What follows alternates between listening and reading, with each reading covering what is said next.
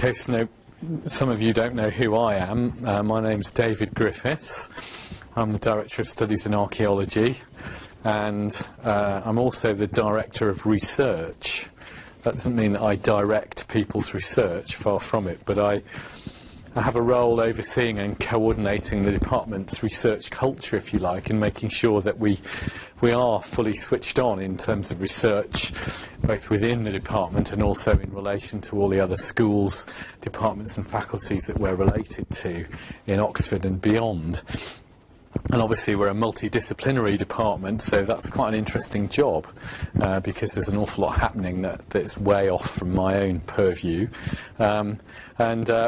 We have made these seminars consciously interdisciplinary. That means that we're actively seeking... Is this on, actually, Liz?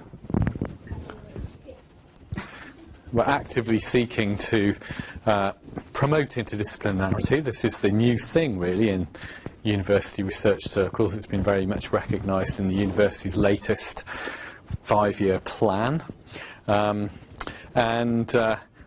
It's all about breaking out from the shackles of our own individual subject areas to hear the approaches, ideas, concepts, philosophies and methods that other people in different subjects have, and applying them to our own. I mean, as an archaeologist, archaeology is a fundamentally interdisciplinary creation anyway. It sort of came about as a conjunction of classics, geology, ancient history, so it's a mixed bag, and I suspect most other subjects are, and interdisciplinarity brings that forward and makes it, you know, a celebrated focus for our research. So we always try to have subjects from speakers from different subjects at these seminars, and you will notice that there's only 2 speakers tonight. We normally have 3. This was down to the fact that our original choice had to drop out of the 3rd speaker, and Liz has really tried extremely hard to drum up a 3rd speaker, but everybody's obviously too busy at this stage in the term. But we would normally go back to 3 speakers when we resume our seminars again after this one. I would obviously have offered to give a paper, ideal in the past, so talking about the future would be quite interesting, wouldn't it? But we already have an archaeologist speaking tonight, so that would have rather mitigated it against everything I've just said. So I decided instead to perform a role that really tries to make a bit more really of the discussion and get some points going afterwards, and we'll see how far we get with that. But certainly everybody here, please do feel included and welcome in the whole process of the seminar, and I want everyone to participate. Having said that, Liz has given me quite a complex breakdown of what the filming element consists of and how you can choose to operate within that context. The seminar is being recorded. You'll see the camera behind. There are people who are perfectly happy to be recorded, either visually or in terms of their voice, and there are people who prefer not to be. So if you would rather not be recorded or filmed, you can go and sit on that side of the room, ideally nearer the back, which does not come into the aperture of the filming. So if anyone would like to move, please do. That's not a problem as far as I'm concerned, if you want to move. There'll be music played as well. Yes. Chairs will be taken away. The other thing is that if you participate in the seminar and that your voice or face are recorded, as mine are at the moment, in order for us to be able to use this as a resource in future, it's not going out live or anything like that. It will be edited before it's used in any way. In fact, it's probably just going to be archived. We're not, you know, for future use. But I want to get people to appreciate that they're not on live television or anything. But nonetheless, if you appear on it in any shape or form, then you have to sign one of those forms at the back, which is one of these unfortunate modern kind of bits of bureaucracy that if you're seen in any way, then you have to sign it. And if you do take part in the seminar and you haven't signed one of these forms, then Liz tells me we can't use it, which would be a shame. So please do remember to do that at the end. Okay? Is that clear? Have I said everything I need to about that, Liz? Yeah. Okay. Well, two speakers is perfectly good, actually. I mean, we often have seminars with two speakers. And the two speakers tonight are Jill Hind and David Howard. I think Jill's going first, aren't you, Jill? Jill is an archaeologist, currently finishing a DPhil in the archaeology of water resources in post-medieval Oxfordshire. And Jill has been working for some time now for Oxford Archaeology, which is the leading commercial practitioners of archaeology in the so-called real world, and they are in Oxford. There's a huge building down on Knowsley Mead full of archaeologists all working for developers and working for national bodies and doing projects on road construction sites, housing estates, all that kind of thing. And Jill is part of their consultancy department. So I guess Jill relates to developers in a kind of advisory capacity and producing reports and all that kind of thing, which I did myself at one stage for a different employer. And Jill has been a very, very regular and frequent attender of courses here in Rewley House, and not just archaeology courses either, plenty of scope, including summer schools. And Jill is going to speak on the future of the past, the disappearing dead. But before we get to Jill, I'll just introduce the other speaker for so that we've got a scope there as well. David Howard, University Lecturer in Sustainable Urban Development within this department and a Fellow of Kellogg College. I have to read this bit because it sounds very impressive, but I might get it wrong. Outside the university is a CNRS Associate de Centre Afrique dans le Monde, University of Bordeaux. David has researched a number of areas relating to contemporary Caribbean and Latin America, with specific focus on urban neighbourhoods, social sustainability, migration and development. Recent research projects have centred on urban violence, governance, land rights and housing in Jamaica and the Dominican Republic.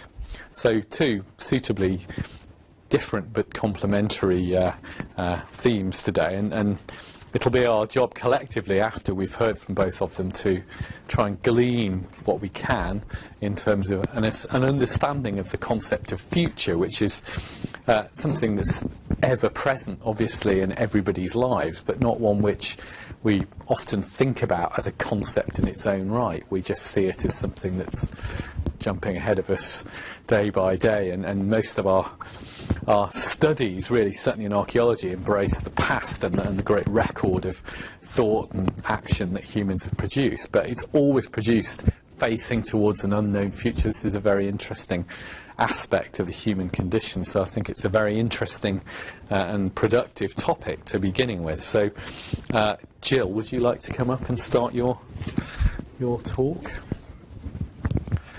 As David says, I have two roles, and researching water supply as a student, but I'm not going to be talking about that tonight. I'm going to be looking at something which has come out of my role at Oxford Archaeology.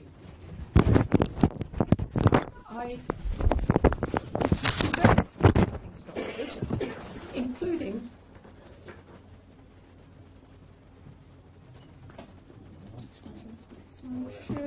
Yeah, have the lights down. Yes. Okay. One of my roles is to help advise churches on changes that they want to make to their church or their churchyard. And so I spend quite a lot of time looking at the dead. These are some of our former parishioners, a church in Oxfordshire. And as an archaeologist, the human body and graves and the monuments associated with them are a very important part of our resources, and we can tell a huge range of things. Now, I'm not an osteoarchaeologist. I am not a human bone specialist, but I do use the results of their work, and I have in the past done some work with human remains directly. What I've been doing recently is a research project for English Heritage, which is intended to develop a set of criteria for assessing significance of burial grounds. And these burial grounds start with a Neolithic site, and they come up to burial grounds which were founded in the late 20th century. So it is a multi-period project. And it's raising some very interesting issues to do with burial, which are going to continue to have an impact on burial in the future and on the work of archaeologists in the future. Because as an archaeologist, we're always looking backwards. And in the future, what we're going to be looking back to will include what is happening now.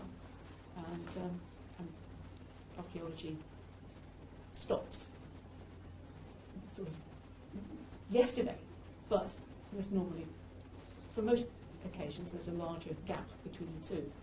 Now, this slide just gives you a list of all the things that, well, most of the things that we can tell from looking at human remains, from looking at the bones, from looking at the kind of burial that they've been put into, whether there's a coffin, what they've been buried with, what they're wearing or what they were wearing when they were buried, how people have marked the burial place. It's a very fertile resource, and we spend a very large portion of our time relying on this evidence. Although you do have to be careful that you take grave goods in particular with a certain amount of scepticism, because there is a tendency for people to be buried with a special selection of goods. You wouldn't necessarily put them in with the everyday goods that they work with, but their best clothes or special recognition. Okay, now there are a number of occasions where we have burials which are exceptional, and I'm sure you'll all recognise the one that was in the publicity, Richard III. The general public really picked up on Richard III as a very interesting example. And it is. We've managed to obtain evidence which suggests that he did have a physical deformity, that Shakespeare was not entirely wrong, probably exaggerated quite a great deal, but he wasn't entirely wrong. We've got evidence that Richard III died in battle, and that he was not well treated by the victors of that battle, which is no surprise. And we've also managed to prove that he is Richard III by using the DNA from his descendants. So there's quite a lot of information. Similarly, going around the Iceman, you may not recognise the name Ötzi, but he's the Copper Age body that was found in the Alps. And again, there's a lot of information that's come out. And because he was not formally buried, because he died and froze and was found later, we are sure, in his case, that things that are found with the body are everyday items. And that was a very rare opportunity to have some idea what the clothing from that period looked like. That's not something that we often get a chance to do. This one, Glendow Man, is the Bog Man from Cheshire, which is an example of kind of preservation that you don't get in very many conditions. And an example of a ritual death. He was actually killed probably in 3 different ways. One of them finished him off. It's not very easy to tell. We can also tell what he was given to eat as a special treat in his last meal as a condemned man. The Amesbury Archer, this comes from near Stonehenge, and the most interesting thing about the Amesbury Archer, well, 2 interesting things. One is that he was, again, like Richard III, had a physical deformity. But the most interesting thing is that he was from somewhere in the Alpine region. Now, this is all very interesting information, but say, these are exceptional burials. In order to be sure that we are drawing relevant conclusions which we can apply on a broader scale, we need to look at large numbers of human remains. And this is something that archaeologists do a lot.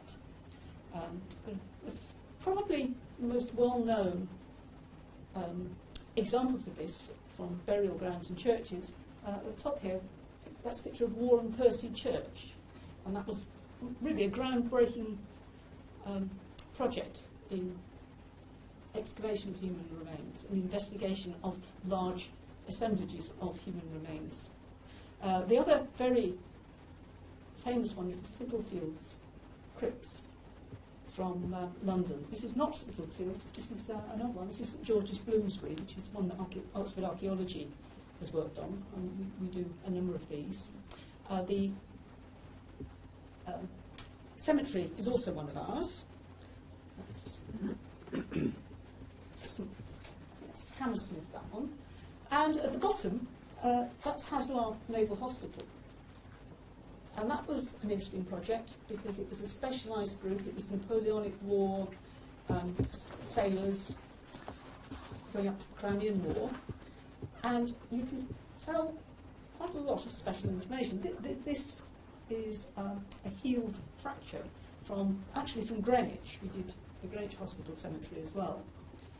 And you can see some individual information there about what injuries sailors had. But these large-scale cemeteries are absolutely vital so that we can get a pattern. If you're talking about people were shorter in the past, how do you know they were shorter in the past? Well, you've got to look at people, or you've got to look at records. This is where your burials are coming in, one way. We also have mass graves that are unexpected. Some of you may have seen the Weymouth Vikings. It's a collection of 51 Viking warriors who were not very successful raiders and had their heads cut off and they were buried in the pit. This is part of the Olympic legacy. They were found when we were working on the road for the sailing events for the Olympics. This is an unusual one. This is a Roman mass grave, very rare. And this was actually found in a cemetery in Gloucester. And the most likely explanation for a mass grave like that is that it's a plague pit. But we also have, at the bottom here, a couple of pictures from one of the most successful mass grave projects. And probably the most uplifting mass grave project that I'm aware of, which is Fromelles, which was a First World War mass burial. Mainly Australians who were killed at the Battle of Fromelles and were buried quite neatly, but in a single pit by the Germans after the battle.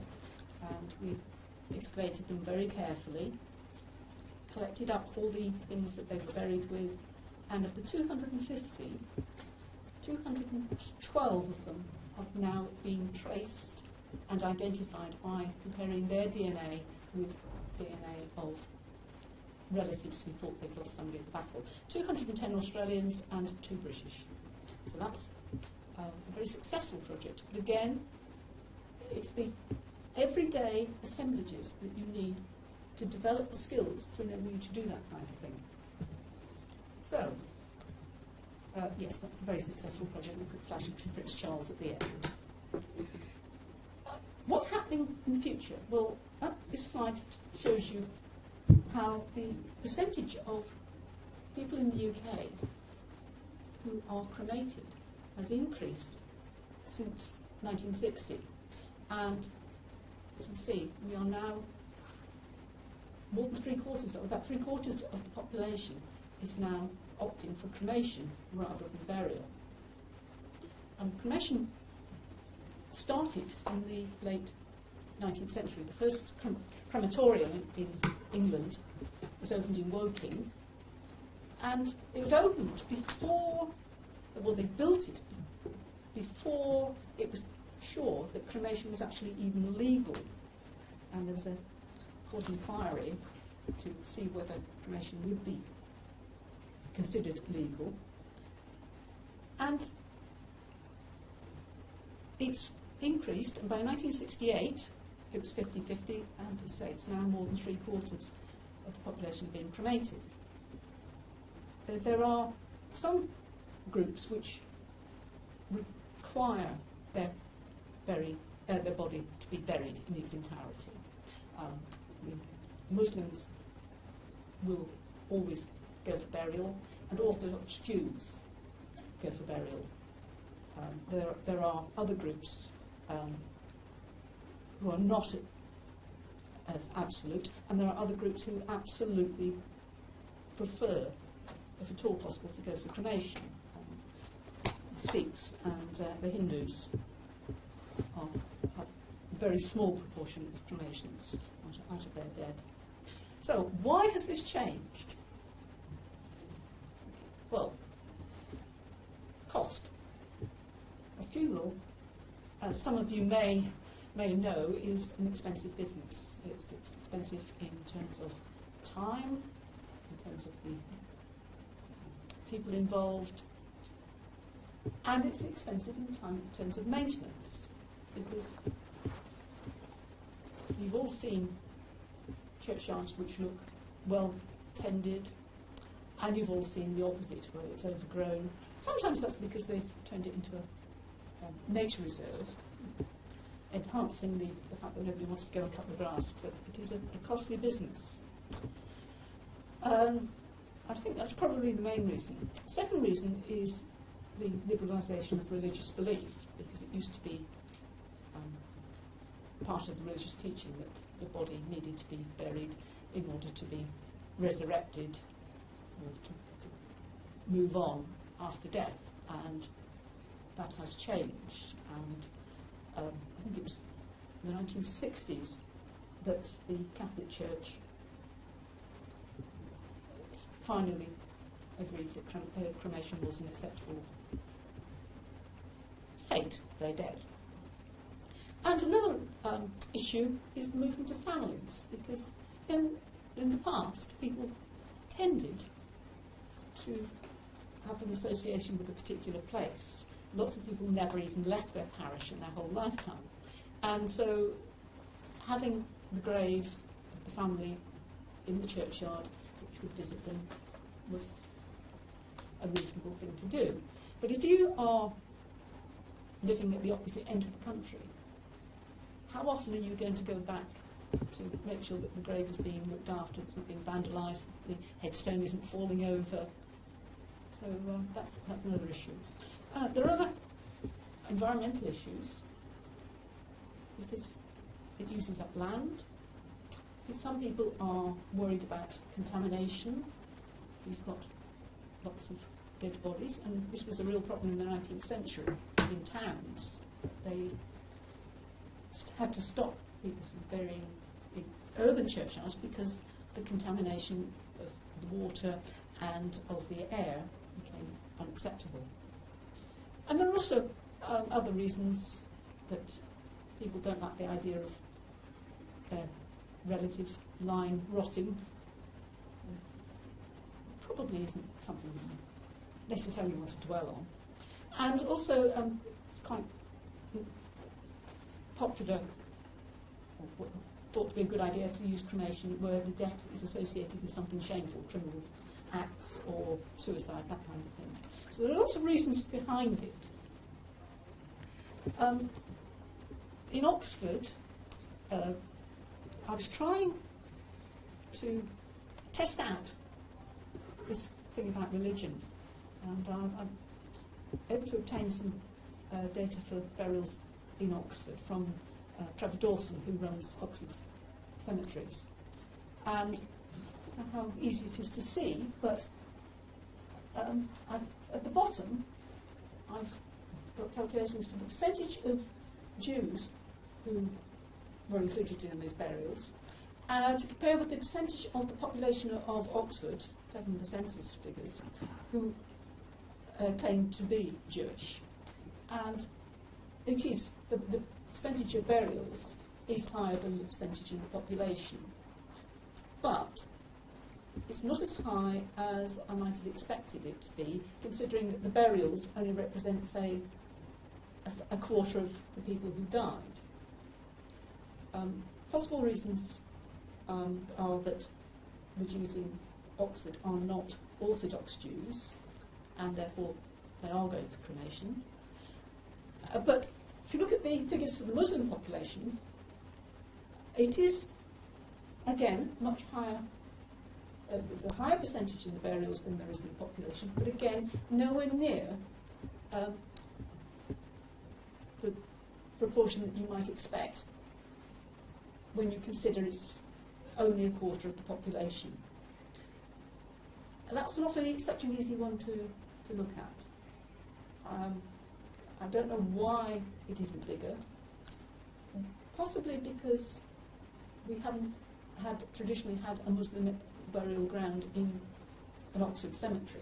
I suspect that area is fairly new, and there may have developed a tradition of taking the dead to other areas, Reading, Slough, places where there has been a tradition of Muslim burials, and that's something that would be interesting to explore. Now, it's not just a change from burial to cremation. There's also a change in the way that the body is treated. At the top, embalming. Embalming used to be something that was quite a special technique. The Egyptians were very keen on embalmment, lots of mummies. But I think, driven by the United States, it's now becoming very common for most bodies to have some degree of embalming, even if they are then going to be buried or cremated. And I think that's partly due to the fact that in lots of cultures, it seems to be very popular in America, is the idea of an open coffin and viewings, which is not something that I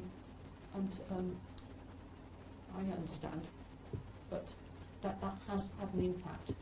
That is an American funeral on the left. The embalming isn't too much of a problem for an archaeologist, in the sense that you can still look for injuries, you can still measure the bones. The particular area which is affected is the DNA, because the embalming fluid is not kind of DNA. So that limits what you can do with the remains to some extent. The big change, though, if you look at the bottom, on the left-hand side is a Roman cremation, and you can see quite large lumps of bone in that cremation bowl. And those bones came from a young adult female. You can actually tell the sex and relative age of the individual from a cremation from that period, because the remaining bone is large enough and it's been burnt at a relatively low temperature. Whereas if you were given, as an archaeologist, the urn on the right, there's not a lot you could learn from that. So that's, cremations in the past were useful. Cremations are less useful than they used to be. There are other things that happen. Green burials. Very environmentally favourable. It's up to about 3% of burials in England are now classed as green burials. Everything's biodegradable, and marking is very limited. There's controls on how much permanent mark you can make of the burial place, and you don't go back and tend the grave. So the remains rot, there's no marker, there's nothing left. There's going to be some new techniques, and I have to thank my husband for bringing these things to my attention, his bizarre interests in forensic archaeology, but resumation, we don't use that in this country. I think it's a Swedish technique when the body is churned around with a strong alkaline solution at a fairly high temperature, and it takes the flesh and the chemicals and turns it into a liquid which can be neutralised and then disposed of in drains, and some bone which is very soft and crushable at the end. So that's not used. I didn't think this one was until I started preparing for this talk. This is another new technique, which is where the body's frozen with liquid nitrogen and then sort of shaken into pieces. And what the frozen powder, dried out frozen powder, is not long in the ground before it disappears altogether. And I think that's fairly new, but that came from the Cheshire East Local Authority website, the information on that. So if it wasn't being used, I can't imagine the council would bother to put it on their information sheet. It's not the only factors. You also have to worry about attitudes, changing attitudes. And you've all heard, I'm sure, about the Druids wanting to take all the prehistoric bodies and give them a nice pagan burial. But it's more than that. There's a lot of debate as to whether we should be looking at human remains at all. There's the issues of repatriation, if they've got human remains from other cultures. And it's just making it more difficult to use human remains for archaeology. Another current issue, which has got implications for the future, is the fact that we're running out of space for burials. And this is not a new issue. The big scandal when Westminster City Council sold off some of their burial grounds for a very small fee, and they were then told to buy them back. There was a court case. But, of course, by the time they came to buy them back, some of the areas had already been cleared and converted into housing estates and things. Now, we're now talking about reusing burial grounds. The mausoleum at the top, I think, was built partly to rehouse remains that were taken from another part of the cemetery, which was never fully developed. It was separate from the main part and was sold off. But they're talking about digging out old bodies, putting them in lower down and reburying on top. And that's going to get very complicated. Where you can put them? It's another issue, and this is an issue that probably a lot of people have, is finding space for archives.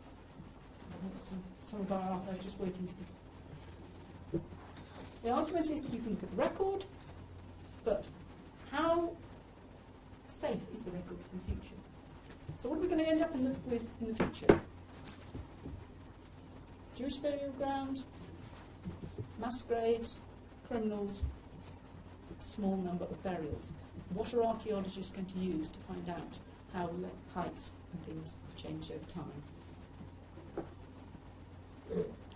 Okay. That's it. Thank you.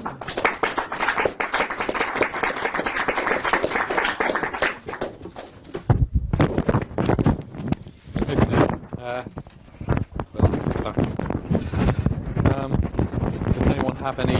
Well, there'll be a time for discussion a bit later on, but does anyone have any questions for Jill? Where do you easier, or easiest perhaps, to do this summer? Many other countries will have different attitudes. I've actually got to repeat the questions for the recording. So that question was, where do you think it's easiest to do this kind of research based on different legislation around the world?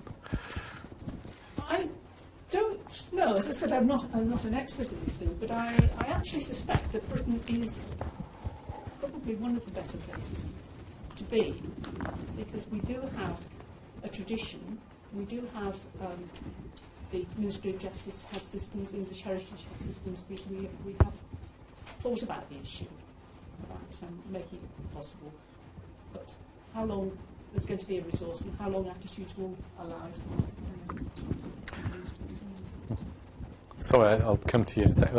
I've got a comment on that. I tend to disagree slightly because I think Britain's very uptight about this, really, compared to a lot of continental European countries and Middle Eastern countries where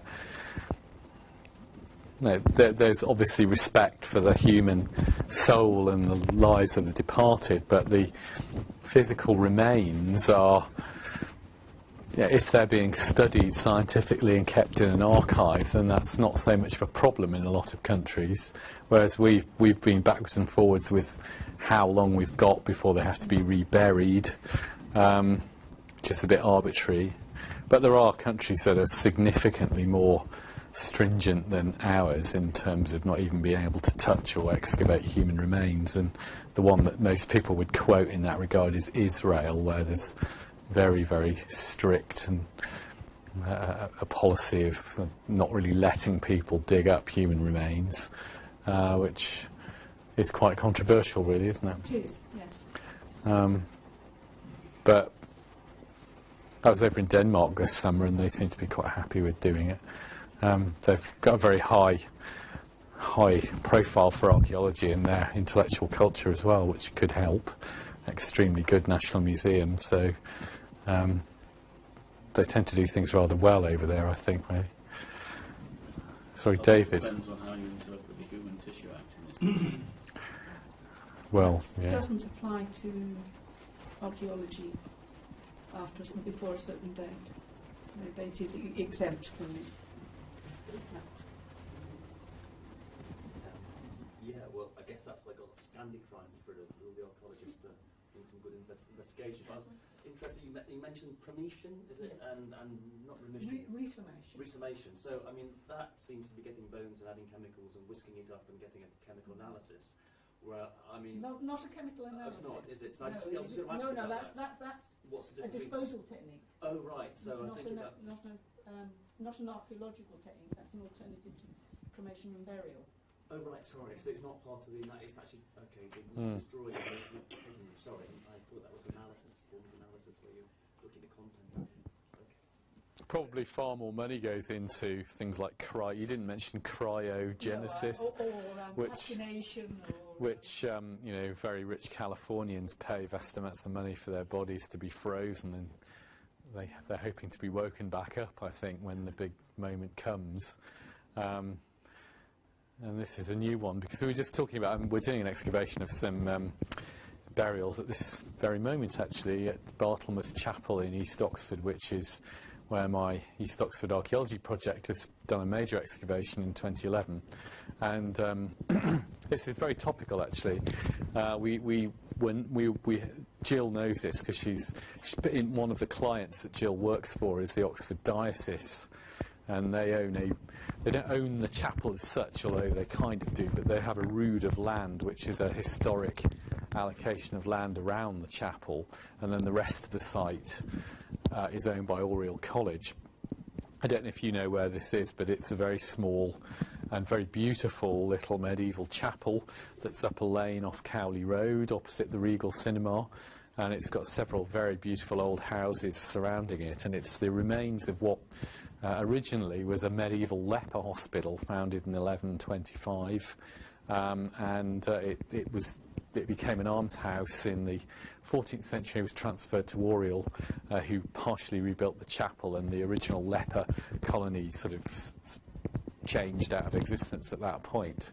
But we were excavating there to help with the drainage project. And the faculty, which is the legal permission from the diocese to excavate, stipulated that we could remove disarticulated human remains but not articulated human remains. This has got nothing to do with fluency of speech. It's to do with whether the bodies are intact and all together as a full unit, or whether it was just bits and pieces. And we found several charnel pits which are reburials of bits of bodies, and they're very, very interesting indeed. And we excavated those, and we also exposed what is now 15 inhumations in the ground. And the osteologists found extremely good evidence of leprosy on those skeletons, which was really satisfying given the historical situation. They've all been studied, and 2 years later the charnel, the bones that were dug out of the pits, are going back in the ground tomorrow morning.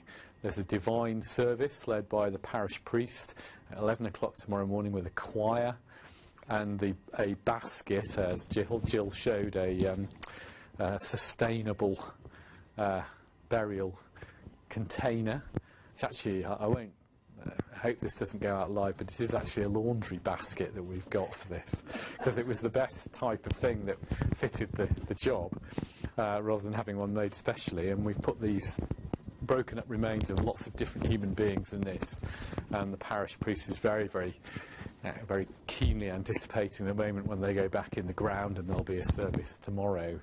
And that's part of the faculty, and the faculty that stipulated that is based on the burial law as it currently stands. You saw a couple of the documents there that Jill shows you, guidance documents, but it's very topical.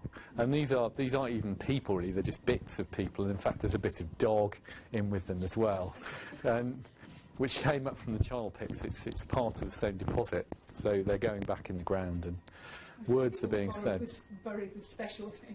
The really daft thing is that I think there's this sort of compulsion to rebury human bones from excavations, but anything that predates the 6th century AD, where there's just a shade of a possibility from the late Roman period, isn't going to be Christian.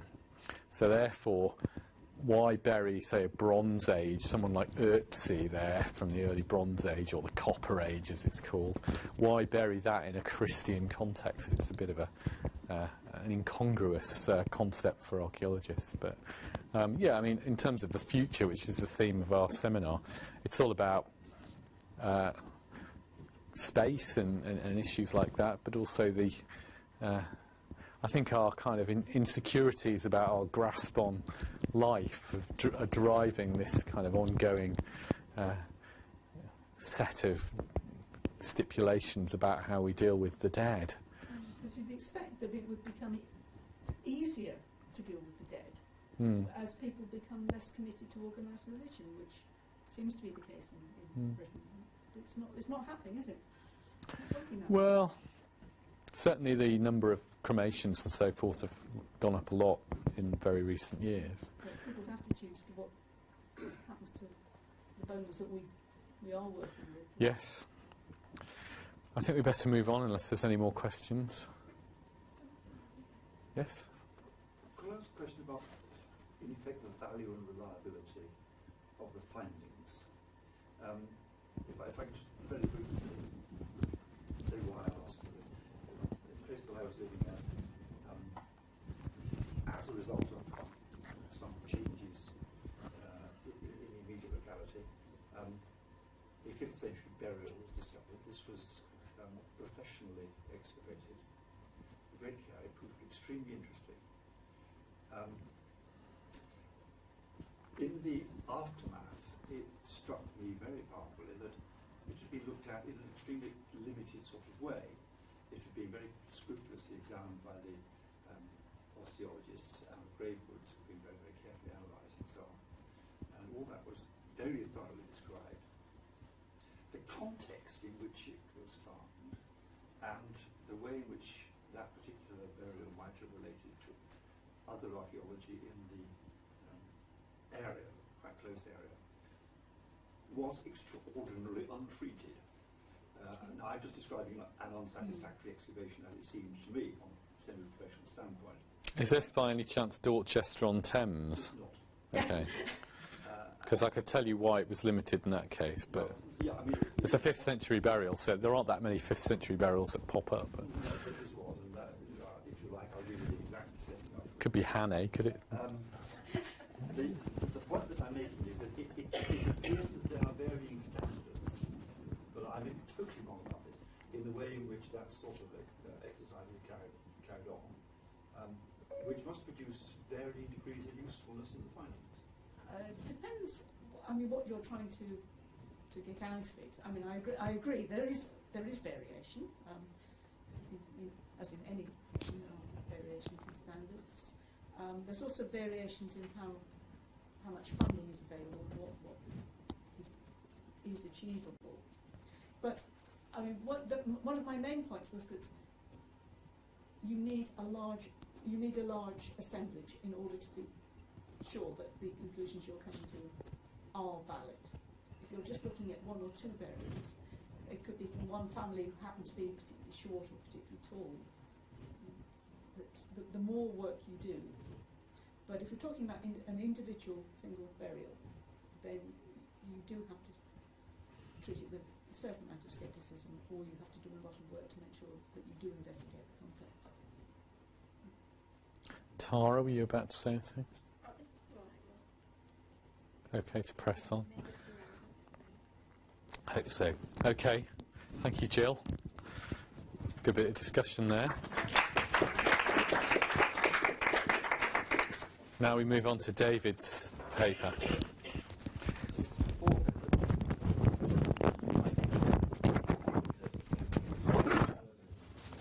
Rather than talk about it in detail, it's there for those who want to. I'll discuss it a wee bit.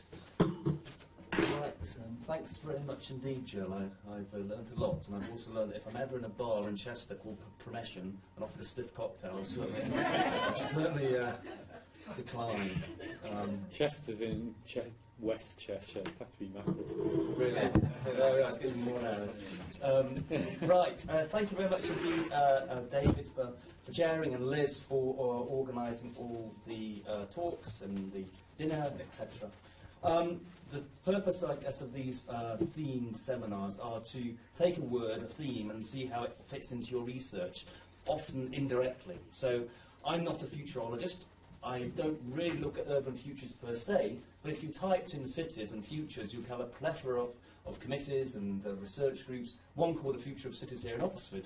But clearly, what I'm interested in is what happened, how cities progress. And in particular, my research is in Jamaica recently, and this talk's based on some field work I carried out this time last year, over 3 months, in Kingston, Jamaica, in Trenchtown, but particularly in Rosetown, which is a community, one of 5 communities within the wider, should we say, urban neighbourhood of Trenchtown. So, in a nutshell, if you will, Rosetown as a community was built in the 1930s by Mr. Rose. It sort of exists as an urban village, as a lower middle income community.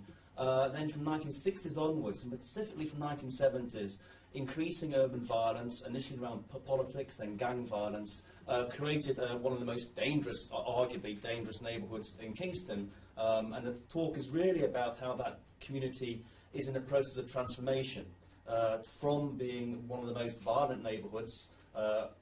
And some of the levels of homicide are higher than the green zone in Baghdad at times when you scale down and look at streets and parts of neighbourhoods. But I'm interested now how some of the ideas of the 50s, 60s, the notion of the urban village, some of the stories, oral histories of residents at the time, how the new or the rebuilding of Rosetown is relying to some extent on the past. And that's particularly framed in the notion of new urbanism, which we'll look at briefly. But I should say, first of all, a very big thanks to Angela, Ingrid, Omar and Dean, who helped me immensely during my time in Kingston, and specifically with the Rosetown Federation for the Built Environment. So overall, my interests, my research themes focus on urbanisation, forms of security, individual security, personal security, economic and social security for individuals, but also for households within, by and large, low-income neighbourhoods in what might be termed the global south. I'm particularly interested in ideas of shelter and tenure, the security of tenure, where people live, why and how. And also, there are a few links, I think, with Jill's talk, unfortunately around notions of death. But I'm interested in the formalisation of assets, and particularly Ananda de Soto's notion of formalising household ownership, because in that way you release the so-called dead capital, the equity of a house. If you're squatting, if you don't have legal papers, you really can't raise money on the mortgage. So there's a quite controversial theory that looks at the notion of legalising informal squatter tenure, non-rental tenure, and by the process of legalisation it allows the individuals, the household owners, to then have a bank account and enter the formal economy. So that process of formalisation, and De Soto's talked about the so-called release of dead capital, particularly within the built environment. And overall, I'm interested in ideas of social sustainability, and particularly the relationship between the built environment and the social environment, the links between urban design and social design, and if there are any. So, from Trenchtown, general perspectives overall, I'm looking at ideas of sustainable urbanism, sustainable neighbourhoods in the low-income economy. I'm interested in the notion of violence as a roadblock to development, and we'll look at that in a couple of slides later on, particularly how that is implicit in Jamaica, in Kingston, in downtown Kingston, since around 2007, 2008. That's when it became sort of an issue that was recognised by the World Bank and the UN. I'm interested in the notions of post-violence. There has been, really, since 2010, a transition in downtown levels of violence, primarily because of a military and police so-called incursion to remove one of the leading dons or gangsters. And some of you may have heard about that in May 2010, when it made the head news of global news, really, headlines of global news.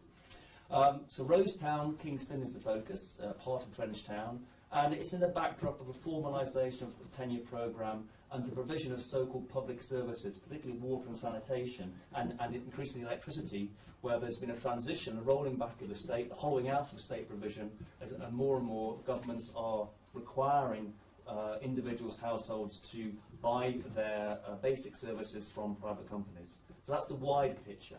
But what really I'm going to look at in the next 20 minutes is how notions of the past, particularly Kingston in the 1950s, 60s, the architectural form of downtown buildings, and in some ways the social networks and social relationships were part and parcel of that era, are in some ways being cast as models for the future. Okay, so in some ways it's back to the future. It's looking at the past and seeing how much can that be regenerated or rejuvenated to create a more sustainable urban present. So, what is New Urbanism? New Urbanism, in this particular format, I take much of the guidelines from the Congress of New Urbanism, which was founded in 1993. And it's a movement primarily in North America that is spreading out, that aims to look at traditional forms of architecture and try and re-embed those notions of walkability, livability, connectivity within new forms of development.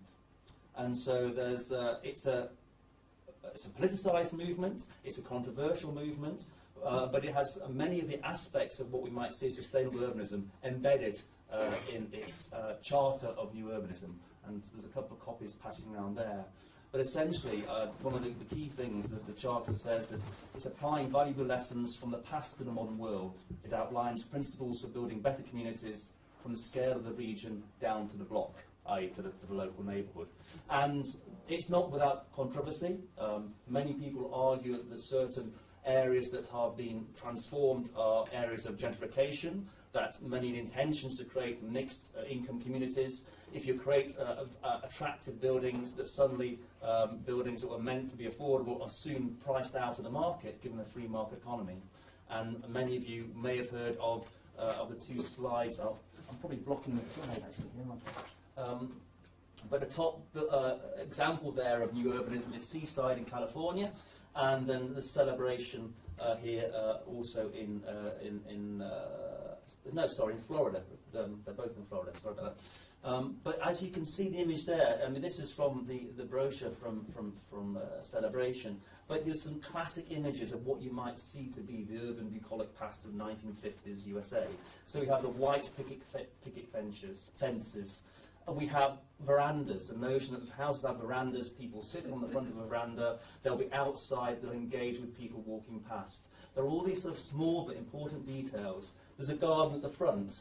Why is there a garden at the front? Because there's a notion that if you have a garden, you'll look after it, you'll be sweeping up the leaves, and if you're outside the front of the house, you'll be talking to people walking past, because it's a walkable community, cars are catered for, but it's a pleasant environment in which people walk around, engage. And the basic notion is, if you know your neighbours, if you create a social context where networks are open and fluid and trusted, then you'll create a sustainable social environment.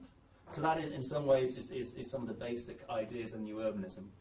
And they in many ways, they match on to some of the notions of what is a sustainable city. So again, if we look at some of the broad literature of sustainability within the urban arenas, it's increasingly recognising the impact of a city region on the wider region, on the wider rural hinterland.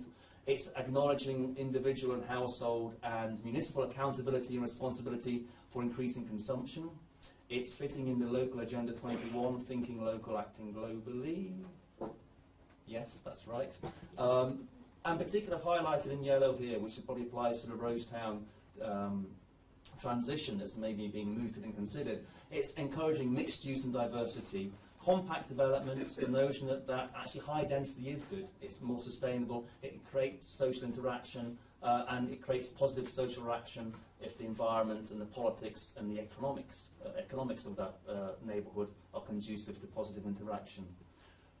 Sustainable cities also look at the urban hydrological cycle.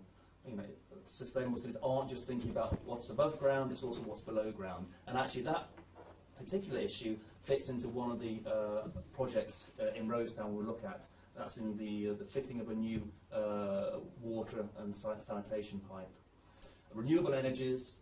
But I think probably what is most interesting from my perspective in Rosetown is the notion of sense of place, a sense of community, and principally the walkability, the idea that social connections will increase sense of belonging, sense of community, and by and large will create a safer, more secure environment.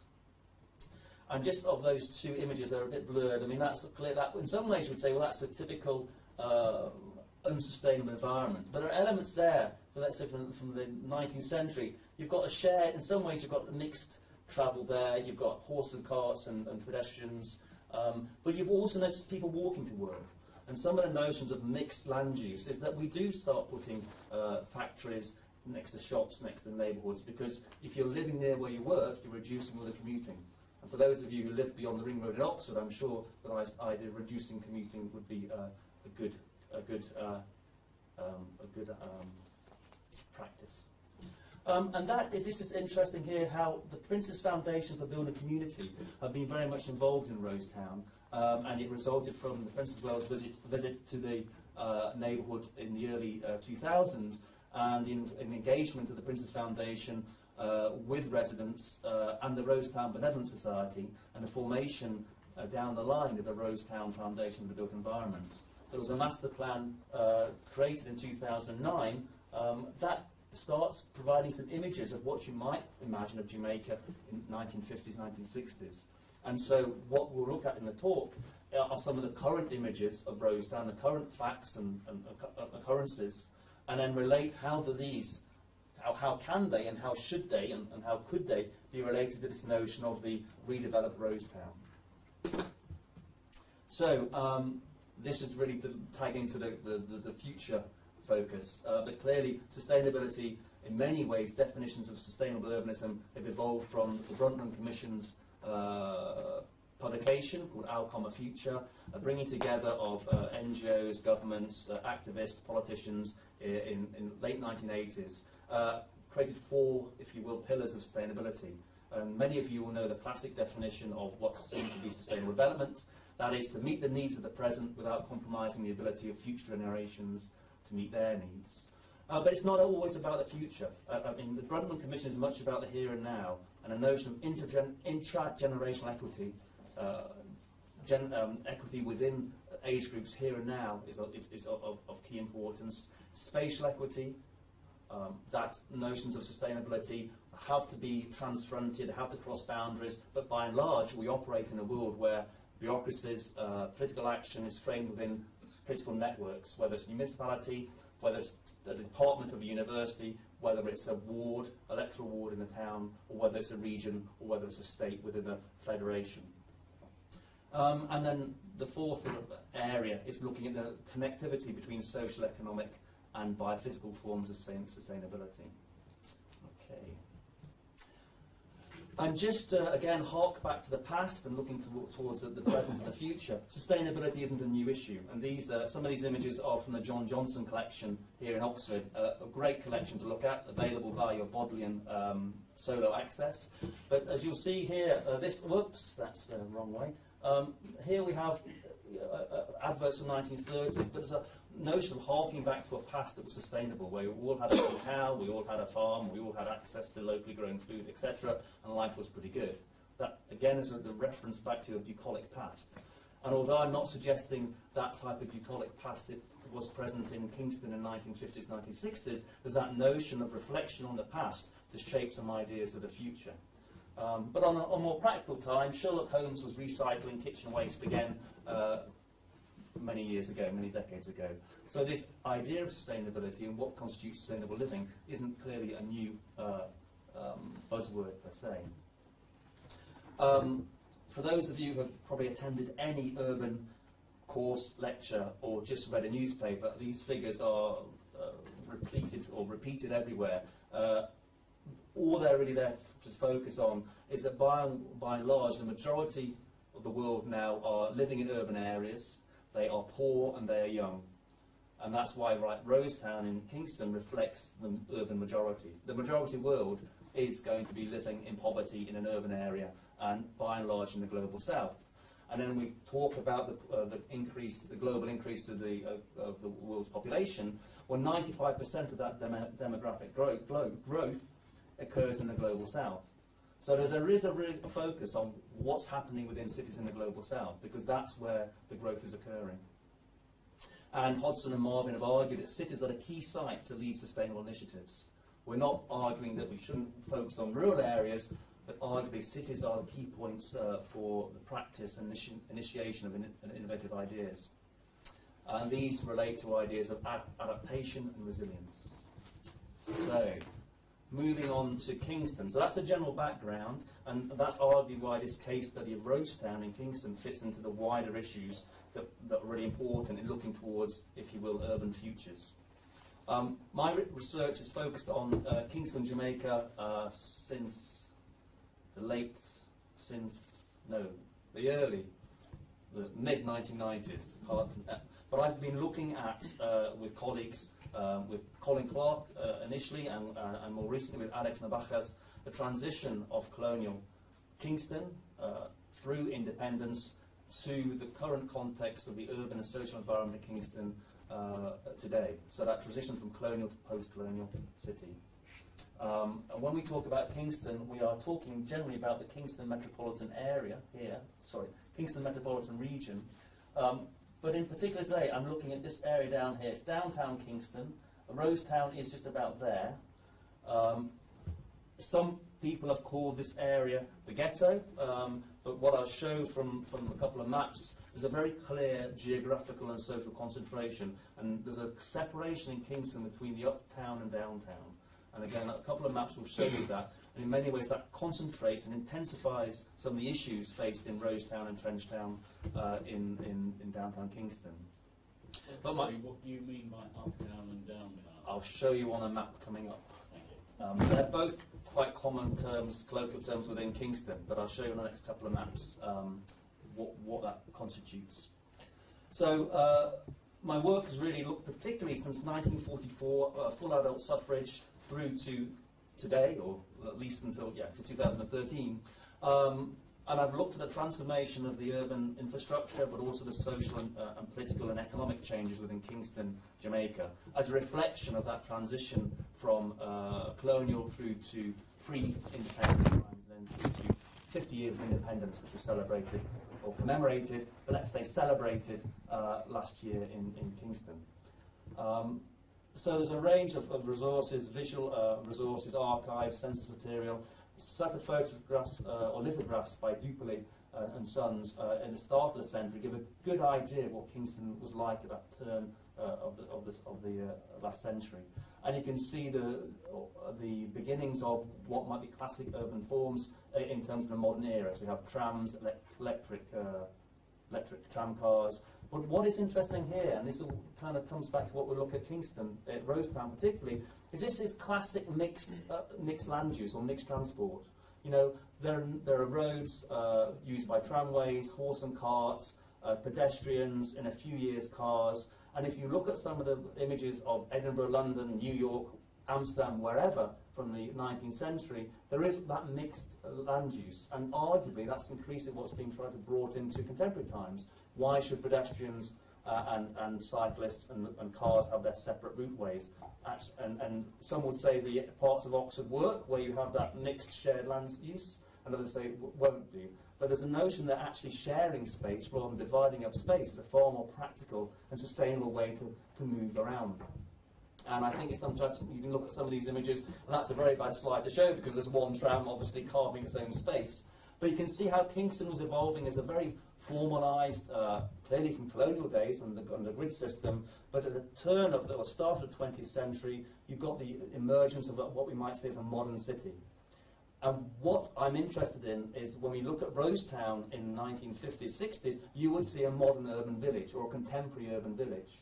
Now, when you go back to Kingston or Rosetown, shall we say, last year or 10 years ago, you're looking at a totally transformed urban landscape. And there wasn't a so-called formal war. You're looking at the attrition of 50 years of civil violence, political gang-related violence. So I'm interested how, in the moment now of rebuilding parts of Kingston, downtown Kingston, as a result of the removal of certain leading dons, community leaders, what type of image is being rebuilt? And the new urbanist perspective would say, okay, we need to take what's good of the past and rebuild it, rejuvenate it within the present. So, uptown, downtown Kingston, this is work I did as a postdoc with Colin Clark. Some of the maps were really show this clear divide in Kingston between what might be called uptown here. So this is it's a socioeconomic status score, essentially class score. And you see that upper middle class tend to be located uptown Kingston. In downtown Kingston, by and large, it's the people who don't have formal education, may not have formal employment, have be lower income and live in lowest standard forms of housing. So Kingston is quite specific, and you get this urban divide here between uptown and downtown. And people will say, of that divide, that it's not only socioeconomic divide, look at census material, it's also very much a psychological divide. So, I have colleagues even who would live up in uptown Kingston who would not travel, haven't been downtown for 30 years. So that would be let's say, 20-minute drive, 2 or 3 miles. And the main post office remains in downtown Kingston. Some of the main government buildings remain in downtown Kingston, but many people will not traverse that divide. And so you start seeing Kingston, there are cartographies of exclusion, not only between uptown and downtown, but as you'll come to see, in Rosetown here, there are neighbourhoods, blocks, where different turf mean that people can't go from one neighbourhood or one street to the next. And that's really been a legacy of downtown living for the last 50 years. That if you grow up or you're living in Greenwich Town, you may not be able to go across the Tivoli Gardens next door because there's a different don, there's a different turf, a different politics controlling what might be 2 or 3 blocks. So you could argue that Kingston in many ways is a very much divided city at a variety of scales. And I should say overall the population in Jamaica is about 2.3 million and around 1 million people living in Kingston. So there's a reason to focus on Kingston because it's very much a primary city. I mean, what happens in Jamaican economy overall, probably not including the tourism, but Kingston's an important mobilising economy for the Jamaican economy as a whole. And this is, again, based on census data worked on with Alex. Danny Dorling, who's a new professor, or not a new professor, but a recently arrived professor here in Oxford, argues, he works a lot on cartograms and says that, cartograms, maps are inherently propaganda. And in many ways, this is not a real representation of Kingston, but it shows you that if you look at the orange and the yellow housing classification, which are lowest standards of housing, these are very much concentrated in terms of the volume of low standard housing is very much concentrated in downtown Kingston. And if you could arguably say, and it is often said, that this represents a ghetto area, and that's the lowest standard of housing. And we'll look at some of that housing in the slides. So, going back to one of the themes, there's a notion that urban violence is the major problem within the Caribbean, within parts of the Caribbean. The Caribbean is one of the most urbanised areas in the world. It also is one of the most dangerous areas in the world if you look at recent figures, homicide or murders per 100,000 on a regional level. So this report came out by the World Bank and the UN Office on Drugs and Crime, related violence very much to narco-trafficking and the issues within the Caribbean. And again, stats are propaganda. You can tell stories in many ways, but undoubtedly, the Caribbean is not just Bob Marley, ganja, sands, hotels, etc. It's very much a highly urbanised area with high levels of urban crime and violent crime in certain pockets. And this, in many ways, this report reflected what residents, particularly governments, NGOs, have been saying about the Caribbean for many years. And I think at a time, it probably made the news because it was on the front page of The Economist. The notion of the Caribbean was that of urban violence, not palm trees and cocktails. Again, so these reports are coming out quite regularly, and this most recent report by the UNDP related crime in Jamaica to violence, but also to its impact upon the economy. So the argument in Jamaica, in the Caribbean, in many places, is that development is hindered by violence. If you have violent streets, you can't have a functioning economy. So it's not the case of having access to drinking water or number of doctors per head or access to schooling. The primary cause that many are concerned about hindering development in the Caribbean is urban violence. And this report just shows some of the economic impacts of not only the violence itself, of trying to prevent violence or combat violence, but also fear investment. And there's a notion there that $4.3 million of investment was lost by diversion of tourism. So, we're zooming down into Rosetown, and these next slides are just to show how everyday violence becomes a normative part of Kingston life. So as much as I wouldn't if I was living uptown, or one might not decide to go downtown because it's violent down there, there are regular statistics produced on a monthly basis that just repeat the evidence and the fear of a violent urban city. Okay, so you then really, this is the Gleaner is one of the main Jamaican newspapers. You get regular statistical reports about levels of violence, etc. And I'm just linking into Jill's talk.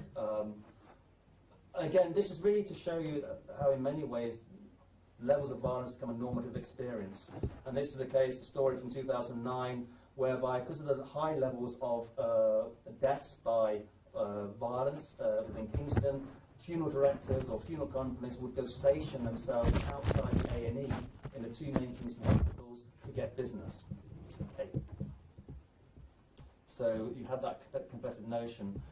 Why might there be a transition? Why might we be looking to the past to think about the future? Well, in 2010, Christopher Dudus Coke, who was known as the president, he was a very, very, very effective Don of Tivoli Gardens, who essentially set up a global network called the Shower Posse. Essentially was a USA's most wanted criminal. After a long process, the Jamaican government and military entered, shall we say, yes, entered parts of downtown Kingston, and Dudus Cope was eventually caught or gave himself up, depends on which story you believe. So the Shower Posse is a notorious gang, but essentially was reflecting the ability of Dudus Cope to control a lot of downtown Kingston. We mentioned about the divided territories in Kingston, Jamaica. Carl Stone in the 70s pointed out that essentially downtown Kingston is made of a series of garrisons, that within these communities, initially they were controlled by political leaders, that you'd have one vote going one way for the political leading, some of patronage and clientelism. As the politicians lost their economic power as well as political power, community leaders or dons became the main source of leadership. Okay. So Mark Figueroa has looked at the interesting politics of Jamaica, where in some ways it's a classic Westminster democracy. The government's parties, the main parties, the PNP and the JLP, have tended to go in and out of power as a result of what seem to be free and fair elections. But Mark Figueroa has shown that when you look at individual electoral wards, there are some wards in downtown Kingston where 98 or 100% of residents vote for one person or one party.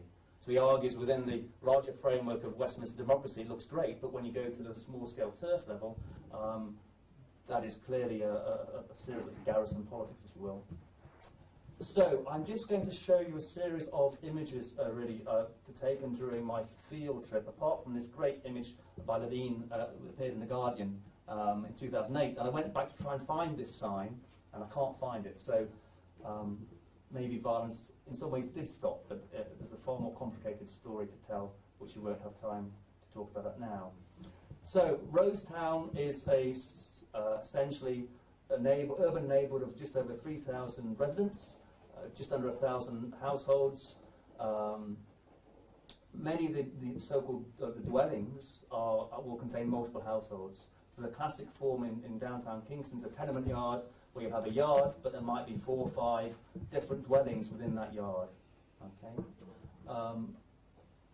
There's a very good baseline survey undertaken by the Rosetown Foundation, by Angela Omar, Dean, Ingrid and colleagues, and it gives you an example of some of the social fabric really within Rosetown.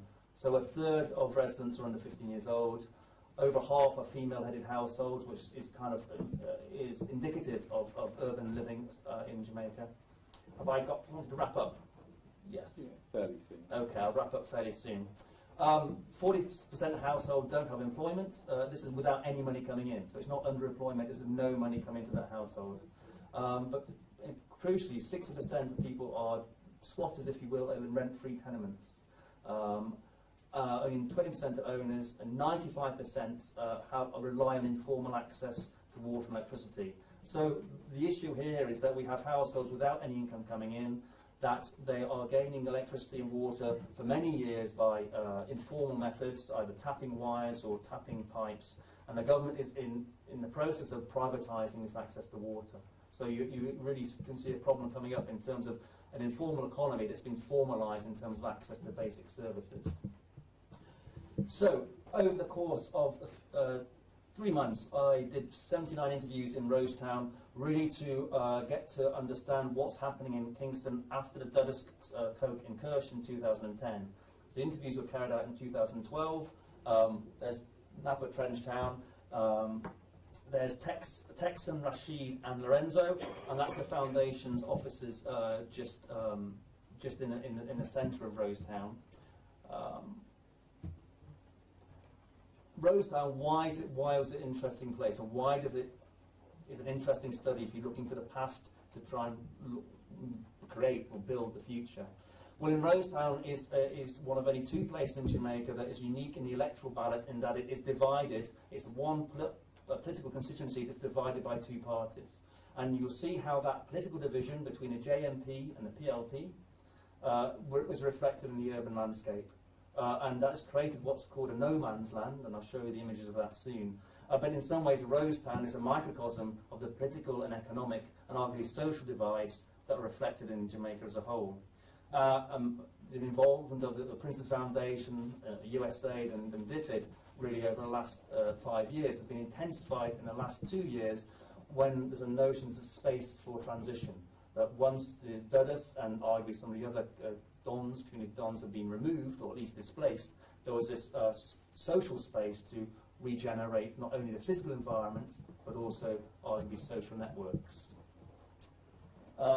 Rosetown is essentially, this is arguably Kingston. Rosetown would be this area up here.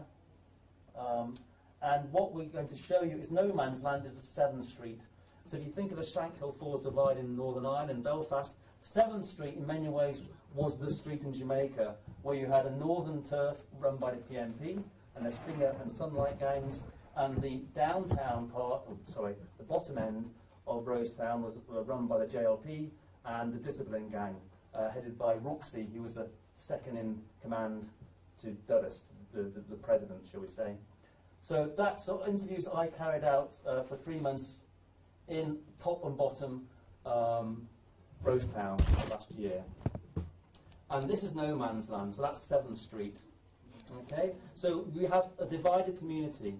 In the 1950s, 60s, you were talking about Rosetown, lower middle income, urban village, and I'll show you just some quick examples that essentially have been torn apart over 40 years. So how do you reconstruct that environment, or that physical environment, also the social environment?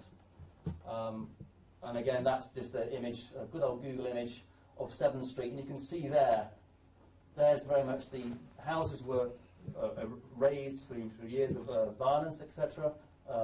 And then you have top end and bottom end, once part of a very cohesive urban village, and now, now 2 separate communities. It's only in the last 18 months that there's been some transition, some movement between these 2 neighbourhoods.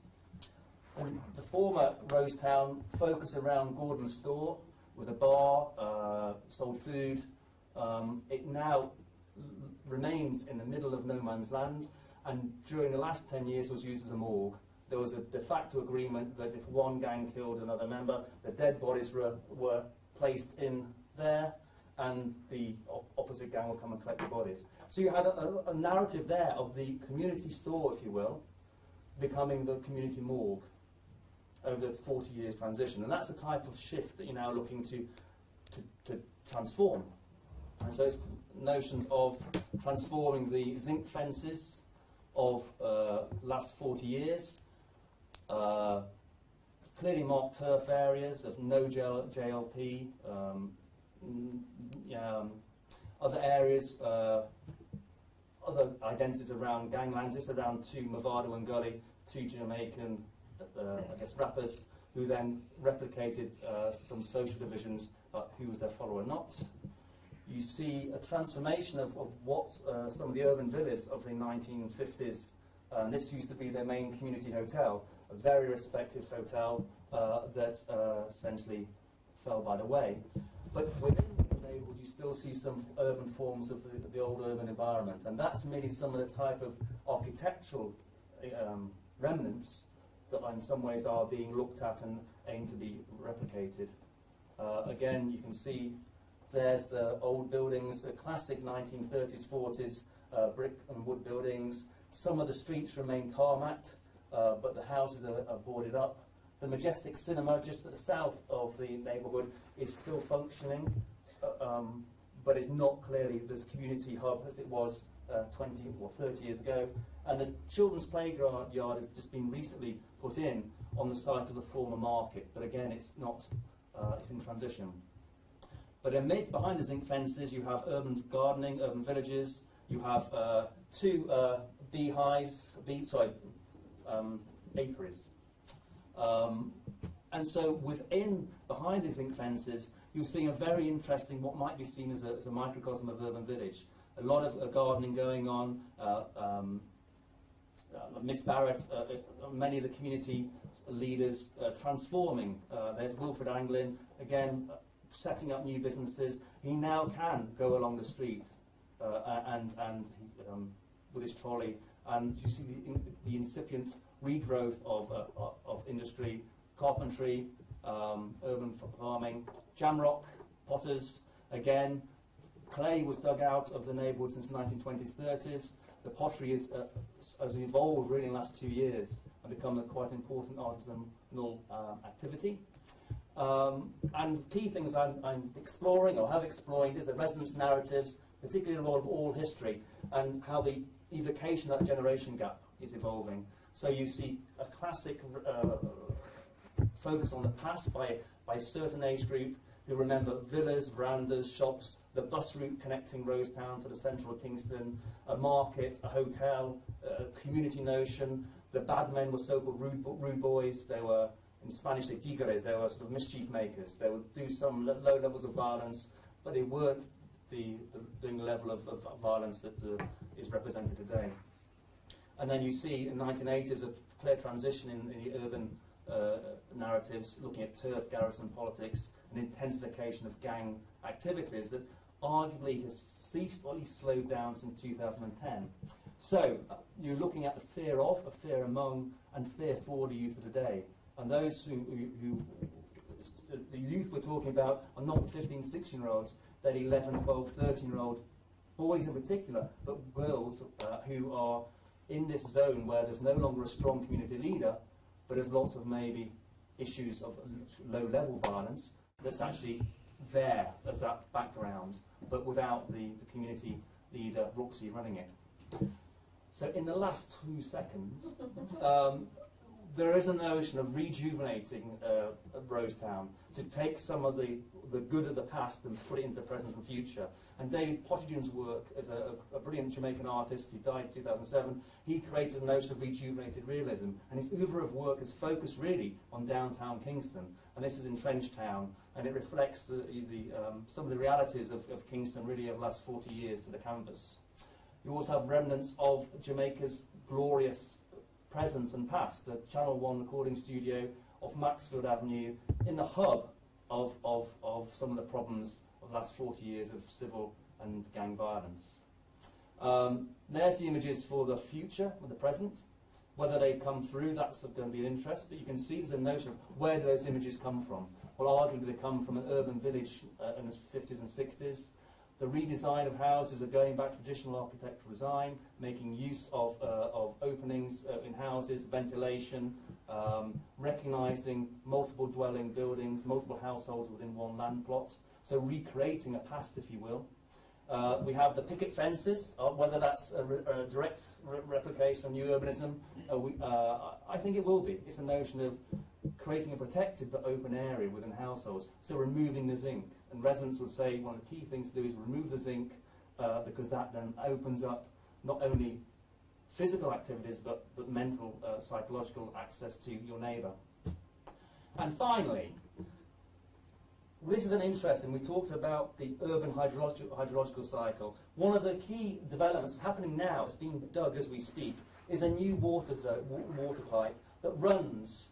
This is, again, the master plan, the artist's impression. As you see, miraculously, no man's land is now replete with a school, community centre, new housing, but the water pipeline links top end and bottom end.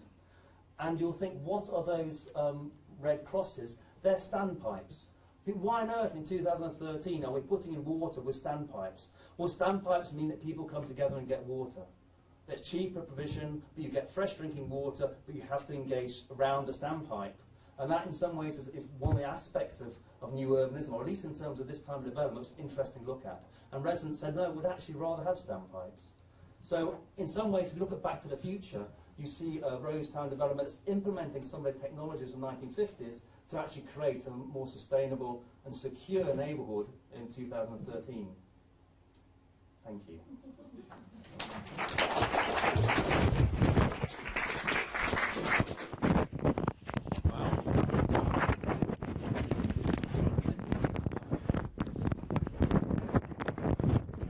Any comments or questions to David? We could talk over reception, I don't mind. Can I ask my question? Tara. It was actually about... Oh, hang on.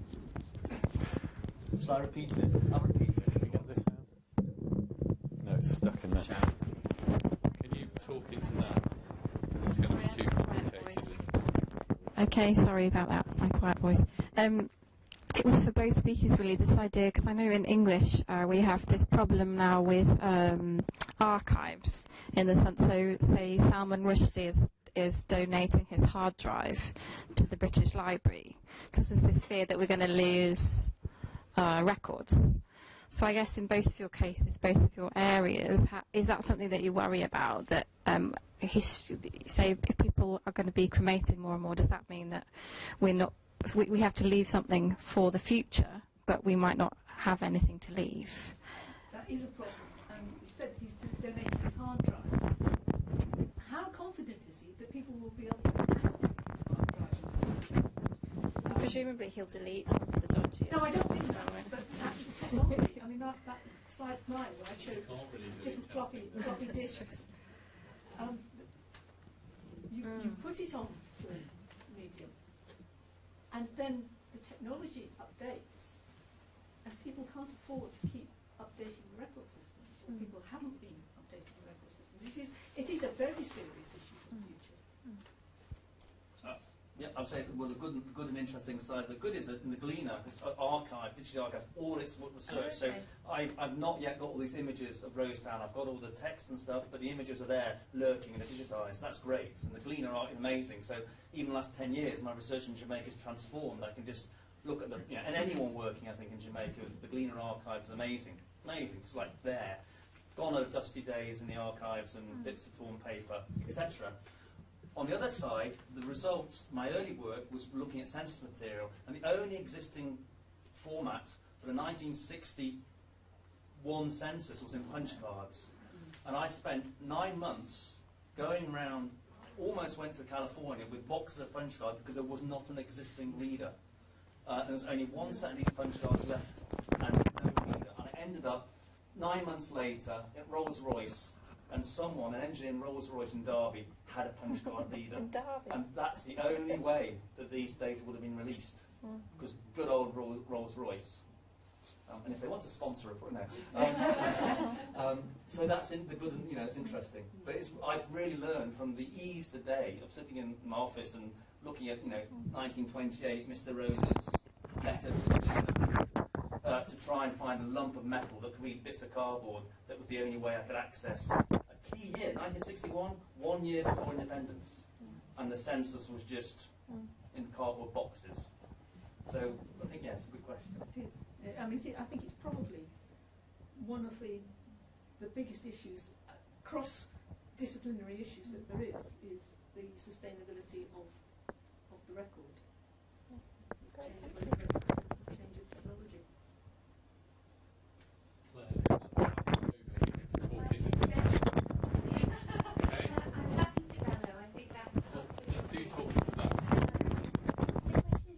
Both in a way,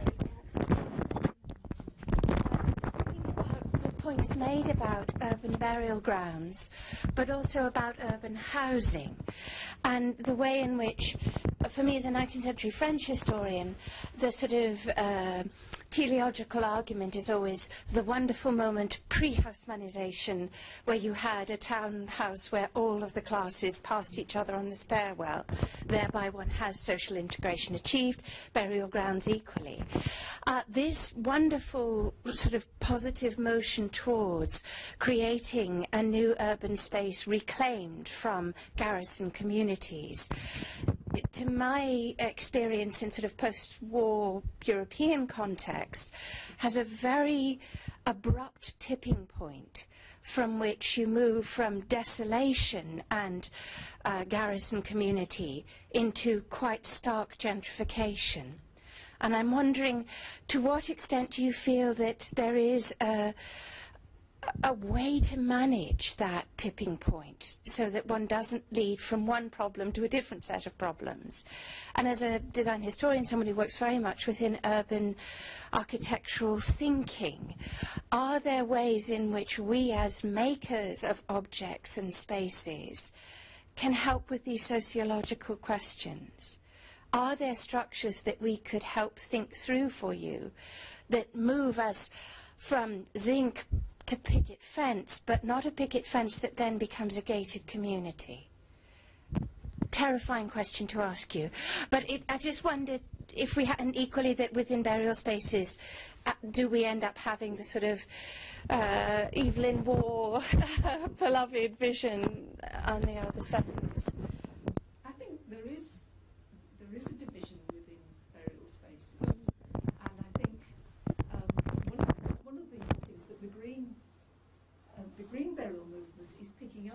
because this idea that you don't tend the graves, and I think that's partly a reaction to this desire that we seem to have developed to overmark graves, or what can be interpreted as overmarking graves, putting teddies and domes with plastic wreaths, and I think this is something that controlling the level of marking so that you don't get this polarisation. But I mean, I quite agree with you on that slide of the future of Rosetown. Those gates reminded me not of picket fences but of gated communities in the artist's impressions, and I was immediately worrying that they were going to be dividing people off. Well, I guess in that one, you know, it depends how you expect, isn't it? Because you're leaning over a neighbour's fence chatting. They're, you know, they're open and accessible. You mark your own space. They just looked just too big. Yeah. Yeah. I mean, I think in terms of the answer to the question is state intervention and market economy. So if you want affordable housing, you keep it affordable. The free market doesn't do that. So you have a strong, whether it's a municipal level, community level, or a state level, you know, you have a state-controlled market. But if you have affordable housing, you make sure that remains affordable, and the market doesn't do that. Especially if you're creating nice houses, and many examples. And Seaside is a classic example where it had very good remit for a variety of income levels, studios, the two-bedroom, etc. And of course, who doesn't want to buy an apartment on the Californian coast near to Disneyland? You know, well, a lot of people do, who can afford it. Well, or in a British context, Trellick Tower. You know, that Trellick Tower was reclaimed as a sort of, in inverted commas, council cesspit to being one of the most glamorous postcode locations in London now. And a friend of mine inhabited that space all through that transition. And it was a heartbreaking decision that he had to take, not being able to maintain the sense of going back to, it is the mixed community that must be achieved, not just the improved and then displaced. Don't enact a further Haussmannisation by then reclaiming a neighbourhood for the middle class. And I think even that wonderful initiative to have affordable housing, if one hasn't got stakeholders from a range of social classes, are we actually just looking at a 25-year rotation of where that displaced community is positioned within an urban setting? Sorry, replying too soon. Yeah. I think this cyclical displacement of people has been going on for a very long time. And I think it will always happen. I don't think you can prevent it. I think 25 years is too short. Well, quite. You're also personal to me, because from the early South development, there was a huge emphasis on trying to do exactly what you would like to deliver, which is this mixed. And within that, although some of it worked, there were also people who could not tolerate the change even in being offered improvement. So, you know, it's not simple, and people are not as we know simple. Answers on a postcard.